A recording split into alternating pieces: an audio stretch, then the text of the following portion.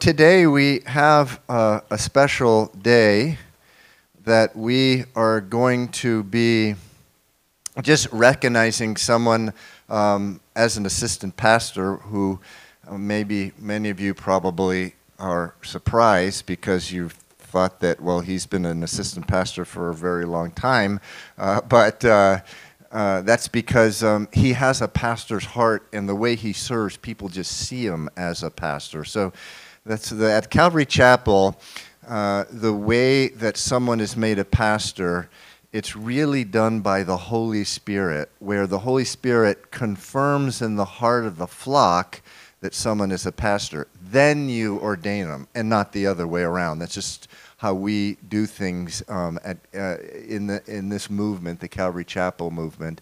And that's where I'm speaking now about Eric. Eric Burks. I'm trying to figure out, I'm going as I'm making up what we're going to do, Eric, as we go along. Why don't you first come up here? Can you put a seat there for Eric? Gio, a seat right there. So why don't you come here? So I want to just read something. When did Pastor Scott leave? About 7 years ago? He texted me. Scott, when did you leave? We ordained Eric as a chaplain. Oh, there you go. Very good. Okay. We ordained Eric as a chaplain 10 years ago. That was a few years before Scott moved to Texas. And that was to support his ministry and the prison ministry. He's been going in for 14 years into youth prison and following up with the guys after they get out, and then following up with them when they go back in. And so it's a very hard ministry. I've learned so much about perseverance and just from Eric over the years. But so 10 years ago, he needed to be. If you talk to prisoners, they tell you stuff that's private, and in order to protect it, we needed to ordain him. We ordained him as a chaplain.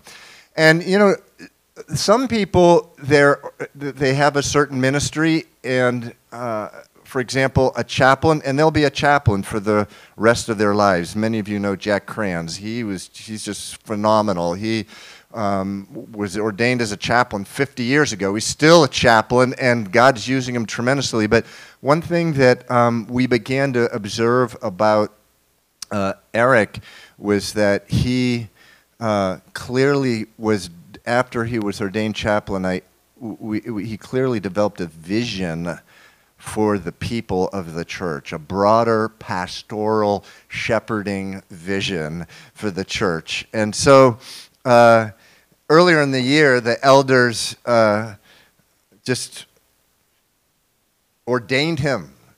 And not a secret meeting. We weren't trying to keep it secret, but it was not everyone was there. But we wanted to do something with you all to just publicly recognize what's going on. And so I have a carefully worded statement. This is a statement like I'm thought very carefully about every word, but they're important words. And I just want to read it to you. And that is, Calvary Chapel's philosophy is to proceed with ordaining the calling on a man's life when the calling is affirmed by the Holy Spirit through the affirmation of God's flock. That would be you all. That has happened with Eric as it relates to an ordination as an assistant pastor. The Calvary Chapel and the city flock look to him as a pastor and have for some time. For example, they, including the leadership, including me, look to and rely upon Eric to authoritatively resolve small and great shepherding issues. Whether it's dealing with a sin issue, a wolf endangering the flock. Man, you better be careful. If you're a wolf in here, Eric's going to get you. Woo! Or the need for counsel in a crisis. Eric is a big-time go-to guy at Calvary Chapel in the city. He has other marks of a pastor. He pursues sheep for discipleship and perseveres in discipling relationships. So important. So important. So important, I'm going to read it again. Eric pursues sheep for discipleship and perseveres in discipling relationships. Also important to me is that Eric has bought into the Calvary Chapel and Calvary Chapel in the City philosophy on certain things, such as, 1, a strong, unwavering emphasis on grace, both in teaching and in ministry, without compromising on the importance and urgency of a call to repentance, both in public and in private ministry. Again, all carefully chosen words there. But number 2, there's also in his life a strong emphasis on the ministry of the Holy Spirit. And finally, Eric truly fears the Lord. And so it is just a privilege just to publicly recognize Eric as an assistant pastor.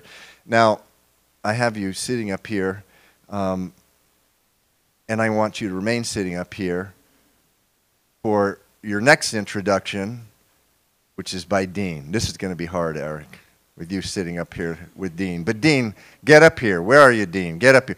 Maybe why don't you just move like a little farther away. So Dean was part of the ministry of Eric, and he's going to get it done now.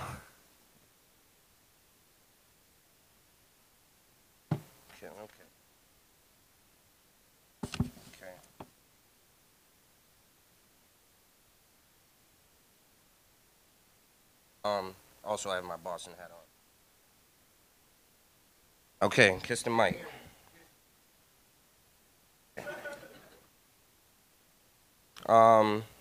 So, I guess I'll start off by saying I met Eric in 2010, the end of 2010. I was 18. I just turned 18. I was living with, she wasn't my wife then. She was my girlfriend, Saina. She's my wife now. We were living in Worcester, and we had a lot going on, to say the least. I don't want to get into all of that, but definitely had a lot going on. She was pregnant at the time with my first son, Dean, and we had a tough life. And it's been tough since, but it's been better with God. So I was introduced to Eric through a woman named Gail. Gail was a woman that does exactly what he does, but she does it in Worcester. She goes to juvenile facilities and talks with the kids there. I went into one of those meetings, not to be a Christian, but just because I was in trouble at the program, and I got to have cookies and ice cream and stuff when I went there. So that's kind of literally how I became a Christian, was cookies and ice cream. So I got out. I continued to go to church with Gail. And me and my wife-to-be at the time moved into an apartment. Long story short, I was on probation for a firearm. And I was kind of stuck where I was at, because when you're on probation out of a certain city. So I was looking to get out of Worcester, because it was kind of like, I would call it like a black hole. I don't know if you've ever grown up somewhere and you get connected to the people and to the streets so much that in order for you to elevate, you have to get away from there, where you have to go somewhere where you don't know people, where you don't know how to get in trouble as easily. I'll say it like that. So my wife was with another woman, and that woman had left. Just got up one day and was like, listen, my husband's in the Army. He has a place for us to be, And so I'm moving, and she left her alone, and she couldn't pay the rent, obviously, by herself. I was 18, she was 19. So I kind of just started to panic because I had nowhere to go. And my wife was going to move back with her mother, and, suffice to say, she didn't want me in there. So I talked to Gail one day, and I was like, listen, Gail, I don't have anywhere to go. I need to figure out, like, what's going to be my next move. And she was like, okay, give me some time. I'll see what I can do. 2 days later, she calls me, and she's like, hey, I got this guy out in Boston. Name's Eric. He does the same type of work that I do, just in the Boston facilities. Do you want to meet with him? I'm like, all right, cool. In my head, I'm like, yes, I'm about to go over there and take over. That was my mentality at 18. I was like, yeah, you know what I mean? When you're 18, you're very conniving. The wheels are turning, right? I was not a Christian at the time. I wanted to be a Christian. I knew about God, but I was just way too entrenched in the streets to even begin that journey by myself. So like a day later, Eric came, and when I saw him, I'm telling you, I was like, bingo, got it.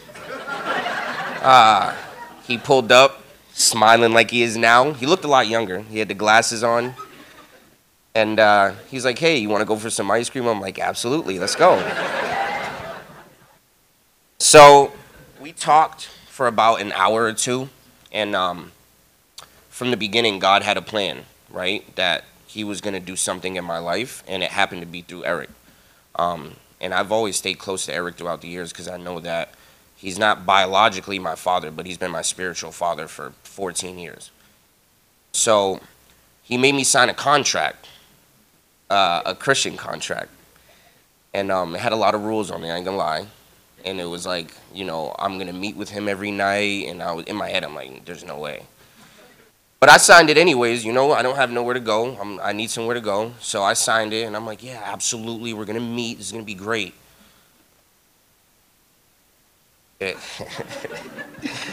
So anyways, that was like in like December. January of the next year, I moved in with him. Very cold in Boston. Didn't know anybody. It was a very different scene in this church. Right now, there's like a sea of multiple different kinds of races and faces. I felt like the black sheep, and I'll leave it at that. Literally. So I started, getting to know people around here, and at the same time, Eric was, meeting with me and stuff like that, and there was nights where he would literally have to grab my ankle and pull me out of the bed because I was fake asleep. I'm 19 doing this, by the way. Fake sleep, he would grab me out, and then what was it, the Greg Laurie book? We started the Greg Laurie book. Now, at the time, like I'm saying, like I felt like I wasn't taking things serious, right? But God was dropping seeds, or Eric was dropping seeds, right? Fast forward to now, obviously, everything that I learned from Eric is now presently is what I use in my Christian walk. I wrote a bunch of things down here. I know I didn't even read any of it. The first thing I want to talk about Eric is, as a Christian, his consistency. The biggest example I like to use is the Raisin Bran Crunch. This dude ate Raisin Bran Crunch for 11 years straight every morning. Nuts. No other cereal. He wouldn't do anything else. I would come down, and he'd have his Raisin Bran Crunch in a little coffee cup and be smiling in the dark. And I was just like, I couldn't stand him some days when I came down them stairs. You're 19, you're stressed out. I started, I worked with Mike McMillan, for those of you that know. So there was days I didn't even want to get up. And I would come down, and I'm just thinking about, I'm going to see this dude, Mike. And here Eric is, sitting in the chair, eating Raisin Bran Crunch, smiling. And I was just so furious at that. Like, why are you so happy all the time? In retrospect, I look back, and he had God's peace from the very beginning. I didn't even see it like that, but from the beginning, he had God's peace in his life, which is a very real thing, because in my life presently, I work for Amazon, and I manage 130 associates a night, and they're all different types of people from all walks of life, black, white, sober, not sober, boy, girl. So everything that you can imagine under the sun is at Amazon, and I need God's peace every day that I go in there. Um, he can attest to this, Josh. I talk to him a lot about it, and I know I talk to Eric about it a lot. I know you guys couldn't imagine that I would be doing something like this when I was 19.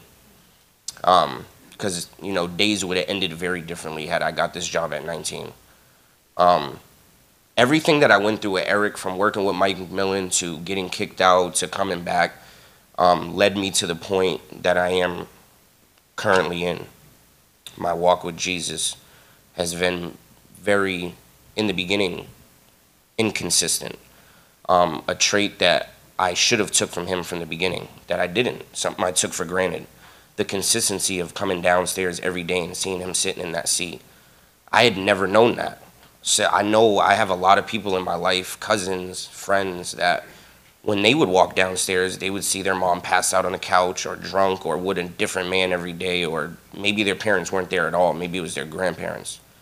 So it was just it was more than just seeing he had peace. It was like, I love this dude. I'm coming downstairs every day and seeing him, and he's here for me every day, no matter what I did. And a lot of people don't have that, right? And I was lucky to have that. God gave me a piece of that while I was still young, so he can say, listen, I know a lot of the years earlier on were messed up, but I'm showing you now, this is what you need to be for your children, for your wife, for your household. Um, and all along from the beginning, even before I met Eric, I had Jesus. I never knew that. Um, my walk with Jesus has been hard. I've almost lost my wife. I haven't been the best father. I haven't been the best worker. I haven't been the best anything. But he's been the best the whole time. Um, Eric is a good guy, and more than that, he's a consistent spiritual leader. For those that need it, I know there's a lot of people that went in and out of his house that didn't make the cut, that argued with him, that maybe not have learned. Some have died. Some are on drugs. But I hope when he looks at me, he sees that out of 100, even if there was one, because God will leave the 99 and get the one. He did that for me. So I appreciate everything you've done for me.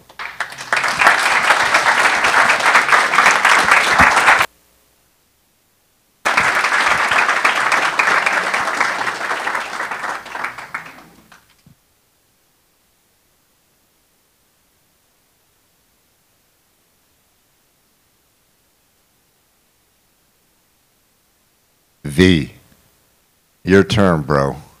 This is Vandell. Give Vandell a hand. Yeah. Good morning, everybody. I knew Eric for about 10 years now. I met him about 2013.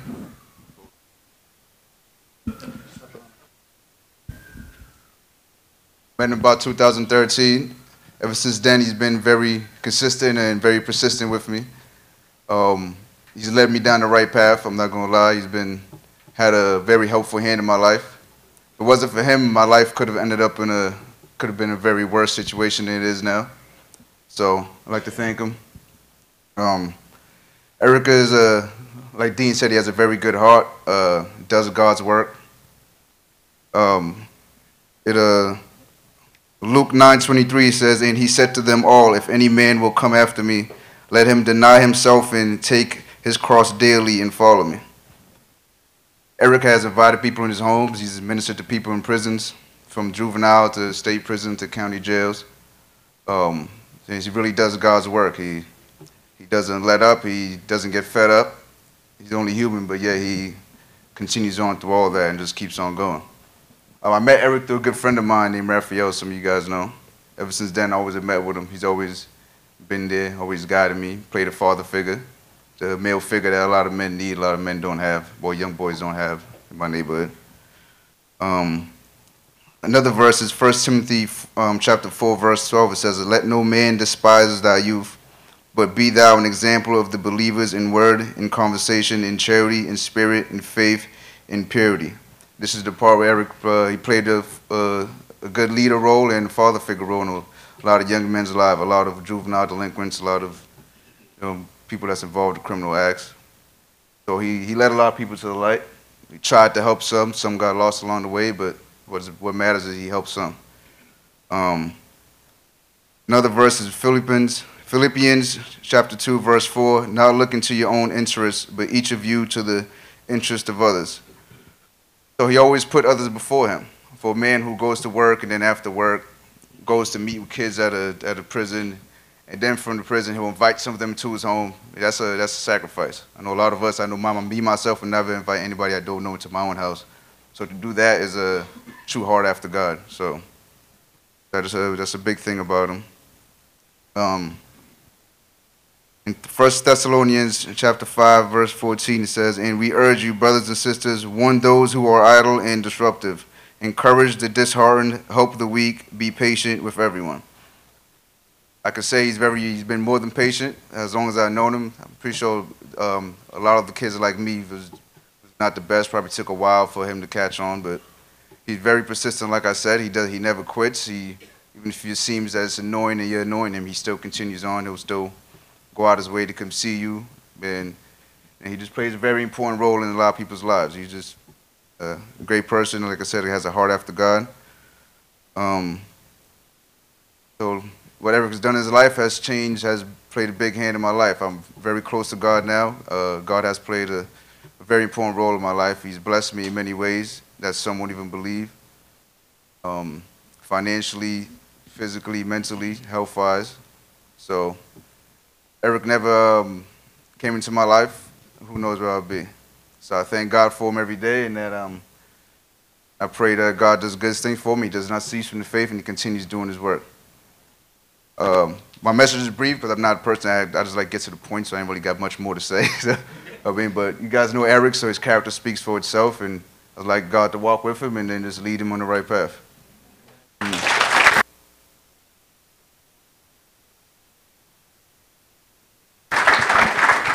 Eric, you didn't tell me this guy taught the Word of God. I mean, that was very impressive, in public. Wow. Michin, can you come up here? And Dean and Saina, can you come up here? Yeah, you're going to do it, woman. You can come up here. Come on.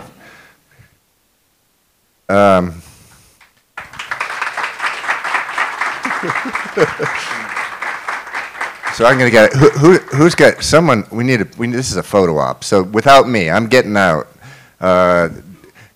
Josh, can you do a photo here? I just want to say something. There's the camera. That in the inner city, among many other things, the issue is broken families. And we were in Galatians chapter 3, where it talks about, and broken families, by the way, that's a curse that goes way back, and it goes from one generation to another. But Jesus Christ, Galatians chapter 3, breaks the curse. And this is what happens. This is what happens when Jesus Christ comes into the lives of men and women. They, instead of running away from each other, they run to each other. They get married, the covenant of marriage, and they raise children in the fear of the Lord. No one's perfect. They're not. We're not. Steffi and I are not. But this is just a testament to the ministry of Eric. So I'm going to get out of the way. And Josh, can you take a picture?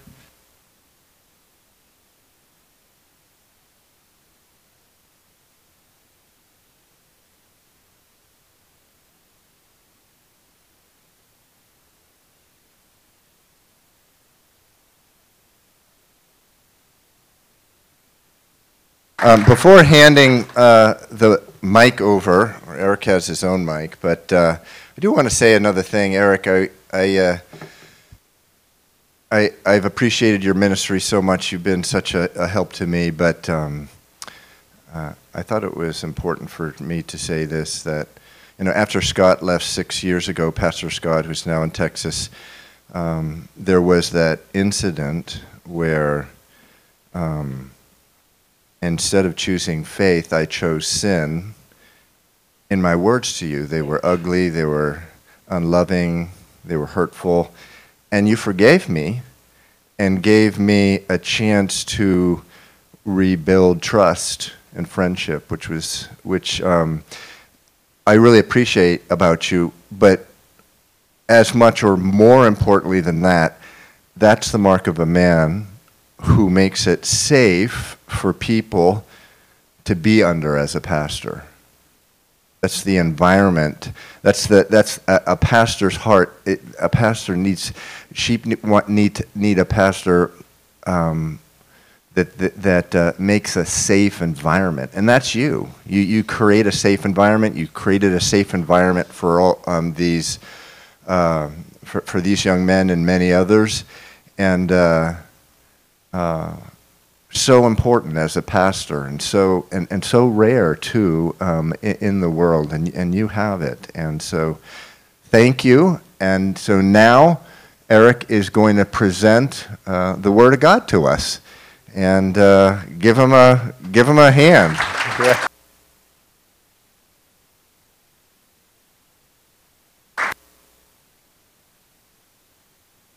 Well, thank you, everyone. That's very, very kind.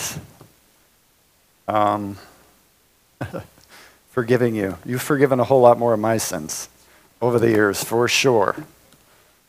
So love covers a multitude of sins. Well, what a privilege to be sharing the Word of God with you, all those kind things that were spoken.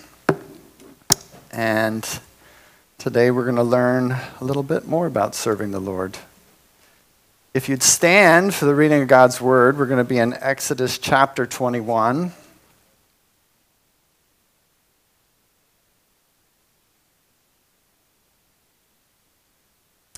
Might feel like a very strange passage to be in. If you need a Bible, raise your hand. The ushers are bringing them. Potentially confusing passage, but I think it's a critical passage when we think about something like ordination or what it means to serve Jesus. Exodus chapter 21, we'll be reading verses 1 through 6. Now these are the judgments which you will set before them. If you buy a Hebrew servant, he shall serve 6 years. And in the 7th he shall go out free and pay nothing. If he comes in by himself, he shall go out by himself. If he comes in married, then his wife shall go out with him. If his master has given him a wife, and she has borne him sons or daughters, the wife and her children shall be her master's. Shall go out by himself. But if the servant plainly says, I love my master, my wife and my children, I will not go out free, then his master will take and bring him before the judges. He shall also bring him to the doorpost with his master, and shall pierce his ear with an awl, and he shall serve him forever. So let's pray. Father, we just pray over your word. Not a single one of us have anything to boast about except what your word has brought about in our lives by the power of the Holy Spirit. Lord, I just pray over this word. I know this word has been twisted throughout the ages to inflict such harm and pain, but I pray, Father, that you would redeem it by the Holy Spirit. Teach us today what it means to serve you. In Jesus' name, amen. You may be seated. So let me begin by saying that this passage is a difficult passage to talk about, and particularly in light of our nation's history, as well as the history of the Caribbean nations under the history of European control during the slave trade. Much of the diversity in this room today is the direct result of the slave trade that took place from the 16th to the 19th centuries. And no doubt a passage like this is felt and experienced in many different ways, depending on your background and your heritage. But I'm not choosing this passage to cause any upset, but it might be redeemed to its original intent. 2 Timothy chapter 3, verse 16 through 17 says, "All Scripture is God-breathed and useful for teaching, rebuking, correcting, and training in righteousness, so that the servant of God may be thoroughly equipped for every good work." Slavery was not an institution which was started by the Bible. Slavery has its origins going all the way back to the fall of Adam and Eve in the garden. As part of their sin, there was a curse. Does anybody remember the curse of Adam? Dean.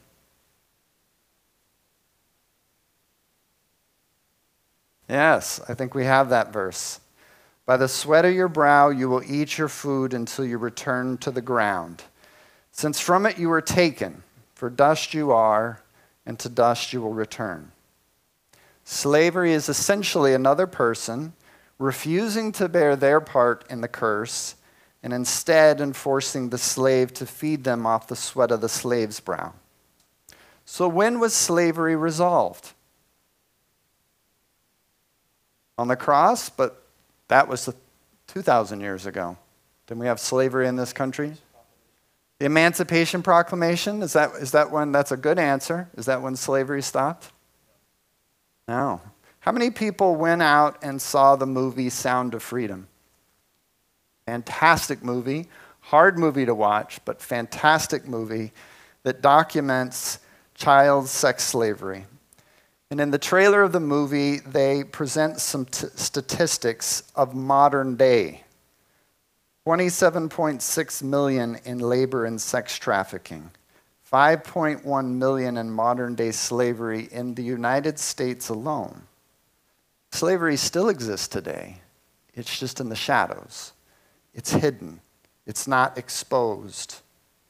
So when does slavery come to an end? Well, the answer is, in the Bible, it's at the return of Christ. Revelation chapter 18 describes the end where the world's sinful system, who's trying to escape the curse of sin, living luxuriously on the back of slaves, she's epitomized as a woman called Babylon. Revelation chapter 18, verse 8. "In her heart she boasts, I sit enthroned as queen, and am not a widow, I will never mourn." Rather than confessing her sin and mourning the curse she deserves, she refuses it. A few verses down, starting in verse 11. "At her judgment, the merchants will weep and mourn over her, because no one buys their cargoes anymore."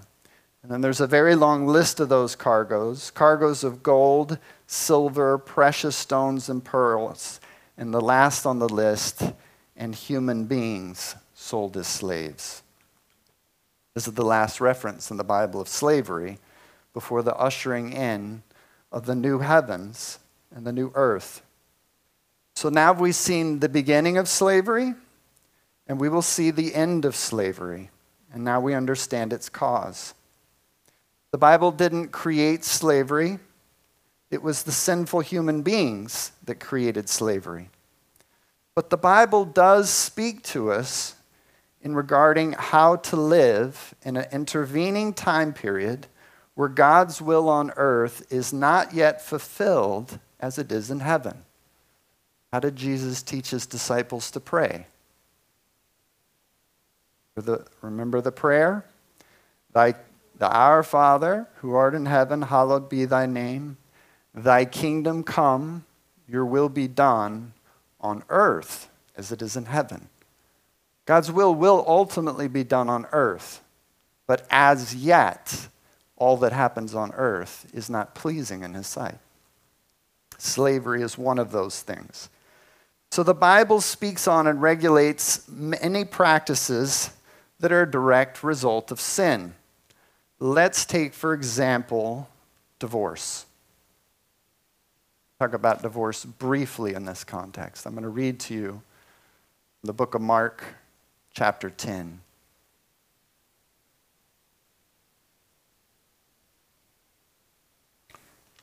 Starting in verse 2. Then the Pharisees came and asked him, Is it lawful for a man to divorce his wife? Testing him. And he, Jesus, answered and said to them, what did Moses command you? They said, Moses permitted a man to write a certificate of divorce and to dismiss her. And Jesus answered and said to them, because of the hardness of your heart, he wrote this precept. But from the very beginning of creation, God made them male and female. For this reason, a man shall leave his father and mother and be joined to his wife, and the two shall become one flesh. So then they are no longer two, but one flesh. Therefore, what God has joined together, let no man separate. So here Jesus makes it very clear. Divorce is not of God. God did not create divorce. It was never his will from the beginning. And yet, because of the hardness of their hearts, God gives instructions in the Bible that regulates and restrains a practice of divorce. See, it's possible for God to teach through the Word about conditions of divorce which make it allowable or permissible without necessarily implying that God condones, sanctions, or is ever pleased by divorce. The Bible says God hates divorce. Malachi chapter 2, verse 16. But yet there are verses that can guide situations where divorce is possible.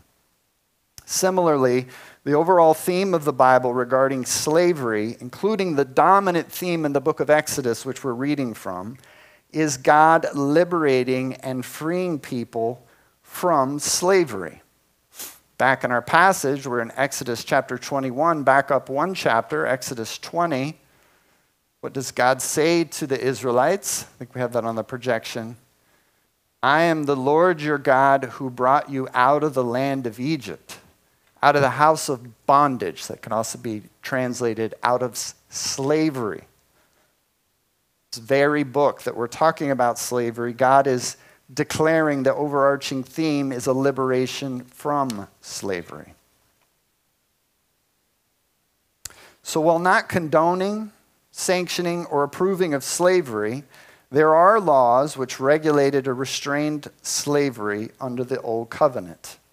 For example, in the very same chapter that we're reading from, Exodus 21, verse 16, says, anyone who kidnaps someone is to be put to death, whether the victim has been sold or is still in the kidnapper's possession. So as you can see from that verse, slavery as practiced during the colonial period was actually strictly forbidden. We're not allowed to just capture and kidnap people and make them slaves. In fact, people who did such things were to be put to death in Israel. And there are many other restraints that the Bible had on the practice of slavery under the Old Covenant that we don't have time to go in today. The next question is, what are the circumstances in which slavery was allowable or permissible in the Old Testament in the nation of Israel? Well, generally, it was the result of a person becoming destitute and unable to manage their life independently. At this time in human history, there was no welfare, there was no public housing, no shelters, no Section 8, no mass health, or any other government-sponsored program that could help somebody who fell into hard times. If you couldn't pay your debts, then selling yourself as a slave offered you a chance to get out of debt, have a roof over your head, and food to eat, which was comparably better than starving to death on the streets. Were there abuses in Israel? Of course there were. When you give one sinful man power over another man, there will always be abuses somewhere along the way. But considering the alternative of letting people starve in the streets, it was a practice that was permitted for a season, and it served its purpose. If it worked well under this practice, the enslaved person might learn from his master over his years serving and be able to maintain their independence. Notice that in Exodus, it's a defined period of time which was not to exceed 6 years. Now, while not even close to the same thing, Dean described our contract, where I would bring young men who were in a place where their lives were unmanageable because they kept going in and out of prison. And I would take responsibility to give them a place to live and to feed them, but they had to follow my rules. I required them to work and or go to school. They had to have a savings account of which I had authority over, and sometimes I think I made Dean pay me at least half his income, 80% of his income at one point in time, to sit in that savings account so that when the day of independence came, there was money for an apartment or a car or whatever it was. He had to go to church. He had to be open to spiritual conversation and prayer. You couldn't smoke weed or drink alcohol in my house. If they had a girlfriend, they were not allowed up in their rooms. They could be over at the house only when I was there. I had all kinds of rules. But it was understood in this agreement that this was not going to be something that would last forever. Once they learned the lessons of independence so that they could form their own order and discipline in their lives, then they would go out on their own. Did it work? Well, 2 of them left early because they didn't like the rules, and sadly they were later murdered. 1 of them went back in and out of prison multiple times, but 3 of them succeeded in gaining and maintaining their independence. Dean was one of them. The other 2 don't consistently walk with the Lord, but they do have good long-term jobs, rent their own places, and live independently. And comparable to those in their family, they're actually regarded as amazing success stories. Now, there were 3 commonalities in all of them that allowed, I believe, for their success. All 3 of them that succeeded, left my house after a period of a few months, fed up with my rules, and then went back out and found themselves unmanageable again, and then later came back and said, I don't like your rules, but I know that I need this. From that place of humility, all 3 were able to gain their independence. Of course, the majority of youth I've worked with haven't been in my house. I've been ministering in DYS for 14 years and I've lost count, but it's well over 500 incarcerated youth. I've probably mentored another 50 or so in the community for different periods of time. For nearly all of them, the desire to learn about Christ was motivated by the hope that God would help them change their lives. They could get out of jail and stay out of jail if they could just learn something about God. And we in the church are really no different than them. We come to God wanting Him to fix our marriage, wanting Him to help us with an addiction or get a better paying job or maybe escape the danger of a home country that we're not thriving in. And it's not wrong that we initially seek God for help. Psalm 50 and verse 15 says, call upon me in the day of trouble and I will deliver you and you shall glorify me. God delights in delivering us. And yet from this passage in Exodus 21, we learn that there is a servant who comes to seek something else beyond help out of the hope of independence. Let's read those verses again. Exodus chapter 21, verses 5 through 6. But if the servant plainly says, I love my master, my wife, and my children, I will not go out free. Then his master shall take him to the judges. He shall also bring him to the door or to the doorpost, and his master shall pierce his ear with an awl, and he shall serve him forever. This servant is different from all the others. The others are submitting in hope of one day gaining an independence. This servant wants to stay. His master's love for him and the family of fellow slaves that he now calls his own family has won over any desire for independence.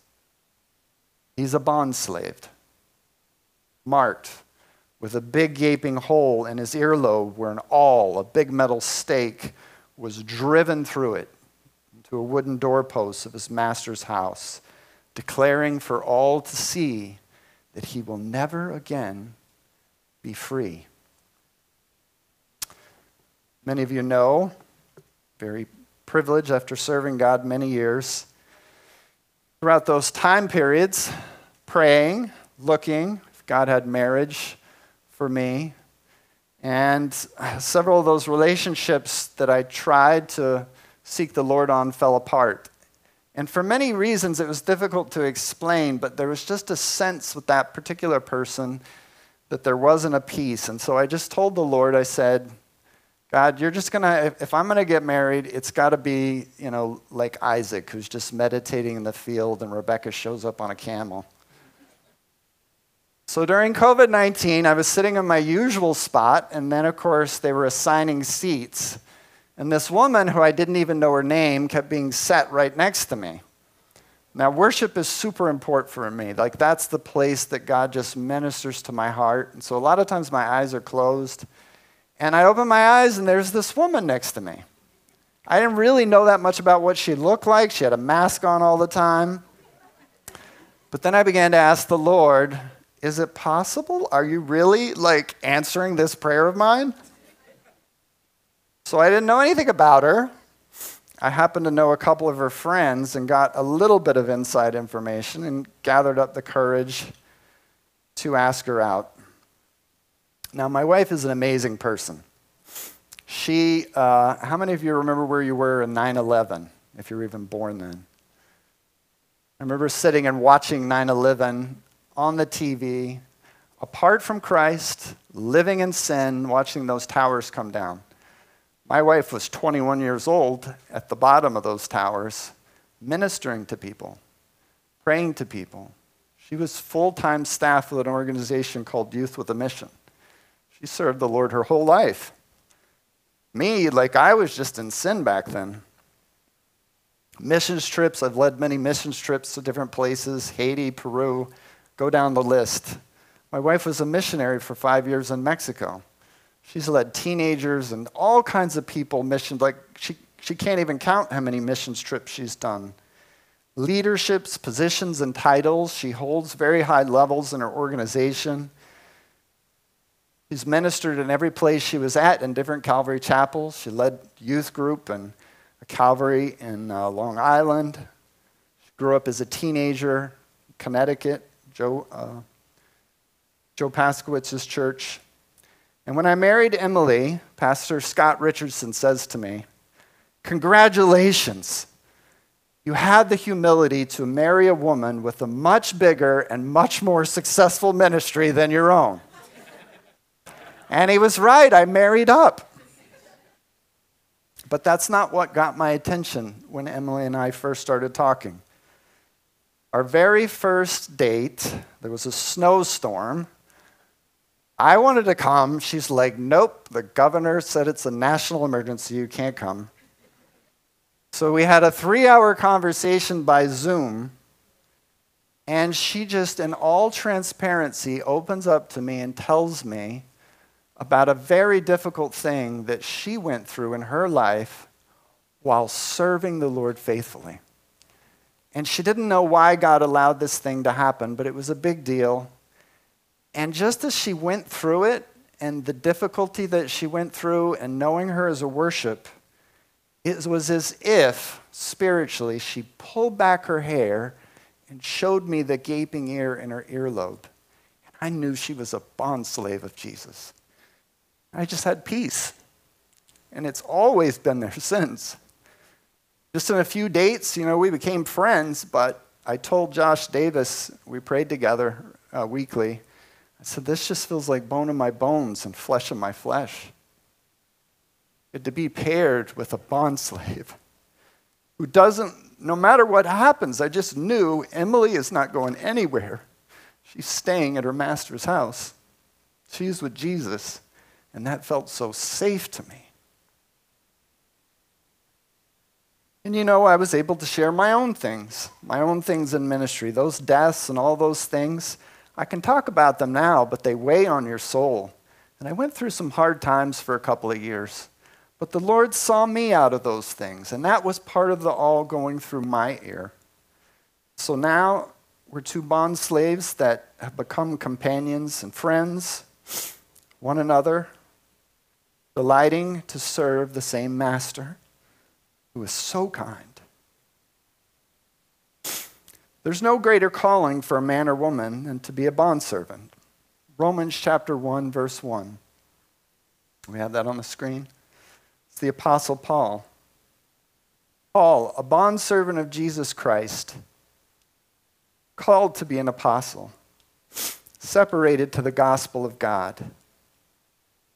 I'm honored to be ordained as an assistant pastor. I knew about 14 years ago that I was called to be a pastor, long before probably Steve or Scott or anyone else in leadership might have known that. And it happened just an interaction between myself and the Lord in those little quiet Raisin Bran moments with the Word of God, when I just knew that I was responsible for the sheep. I was one who would be called to give an account to the Lord on their behalf. The spiritual conditions of other people's lives became a dominant concern in my heart and mind. It began with the different guys who live with me. Aside from the prison kids I talked about, I've had over 20 different guys in the church over the years who I've lived with. And then the sphere of responsibility got really focused with the prison ministry. And then as guys like Dean were growing up, I come to understand I don't really have the gifts to help him with everything. Like, I can help him with some things. But he needs the whole body of Christ to help him. So my vision expanded to include the whole church. Pastors are integral to the equipping of the saints for the work of ministry, for the edifying of the body of Christ. It's a calling which is associated with a certain gifting, set of giftings given by the Holy Spirit. But most importantly, however, it's a calling that can only be performed by a bondslave. Look at that verse in Romans 1, verse 1. Paul identifies himself as bondslave. And from his position as bondslave, he is then called to be an apostle. You know, there are many other bondslaves in this church, beside myself and Emily, and of course Pastor Steve and Stephanie. Some of the bondslaves in this church don't have the giftings of a pastor, but they have other giftings that are vital to the church.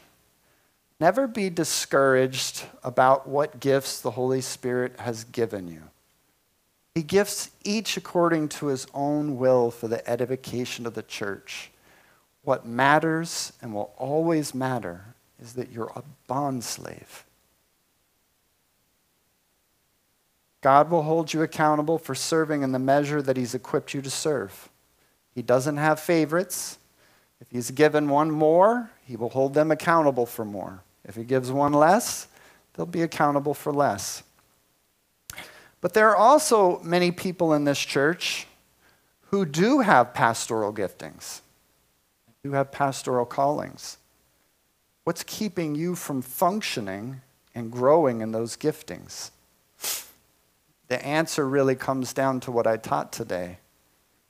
You haven't yet become bondslaves. There's a part of you still wanting a sliver of control, an option for independence, an escape route if serving God leads you to something you don't like. What did God say to Saul through Ananias before he was baptized? Very important statement. I will show him how many things he must suffer for my name's sake. There is an acknowledgement and an acceptance of suffering that you must embrace as a bondslave. We're not called to enjoy it, but we are called to a fellowship in the sufferings. You may begin your walk with Christ hoping for what good thing God will bring in your life. And his benefits are amazing, without a doubt. Looking back, it's one of the things Emily and I, as we just grew to know each other, in spite of the pain, both of us, it was just so clear, we just said it. It's like, in spite of all that stuff that I didn't like happening, I wouldn't undo it if I could go back. Because the way Jesus revealed himself in those moments is so precious to me that I won't. Even if I could take it back, I wouldn't. Our greatest example of a bondslave is Jesus himself. I'm just going to finish up by reading to you from Philippians chapter 2. The worship team can come up. Actually, John, if you could put that passage, just for the sake of time, I'm shortening a little bit, but if you put that passage, Psalm 40, verse 6 through 8. This is a messianic psalm. It's quoted in the book of Hebrews, speaking of Jesus. It says, sacrificing offering you did not desire. My ears you have opened. Burnt offerings and sin offerings you did not require. Then I said, behold, I come, and the scroll of the book it is written of me. I delight to do your will, O my God, and your laws in my heart. That word, my ears you have opened, the actual word there is the same word translated pierced. You may know the Psalm 22, verse 16, the prophecy of Jesus' crucifixion. They pierced my hands and my feet. It's the same Hebrew word. You have pierced my ears. And so the psalmist, knowing the ceremony of making a bondslave, is actually connecting Jesus into this place of being a bondslave.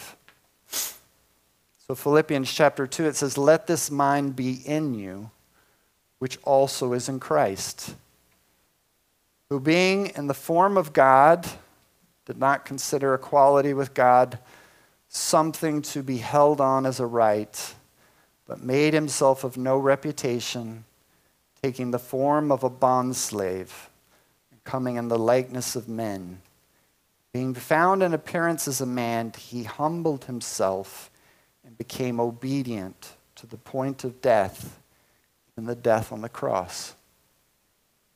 For Jesus to be a bondslave required him to suffer the punishment that I deserve and you deserve for our sins. That's what was required of him in his role as bondslave. And he did it willingly. Did it willingly for us. Therefore, God has also highly exalted him and given him the name which is above every name. That at the name of Jesus, every knee should bow, those in heaven, those on earth, and those under the earth. The prayer partners can come up. We are, praise the Lord, Jesus did it for us. Every single person in this room is a slave. You may not think of yourself that way, but the Word of God says we're all serving something. Paul said you're either serving sin or you're serving God. You're serving your flesh or you're serving righteousness. What are you serving today? Who are you serving? Jesus made it so clear you cannot have two masters. No way. You will love one and hate the other. Who are you serving? Come to him today. I promise you, you will find no other master like Jesus. Father, I just pray this word over my heart, God. Root out any idol, anything that is getting in the way of you being the only master of my life. Pray that over our church, Lord. Help us, Lord. We live in the land of prosperity with flowing idols, like blind children apart from your Spirit bringing conviction. So I pray, open our eyes that we might repent, that the ministry of the Spirit might flow through all of us, bond slaves of Christ. I pray this in Jesus' name. Amen.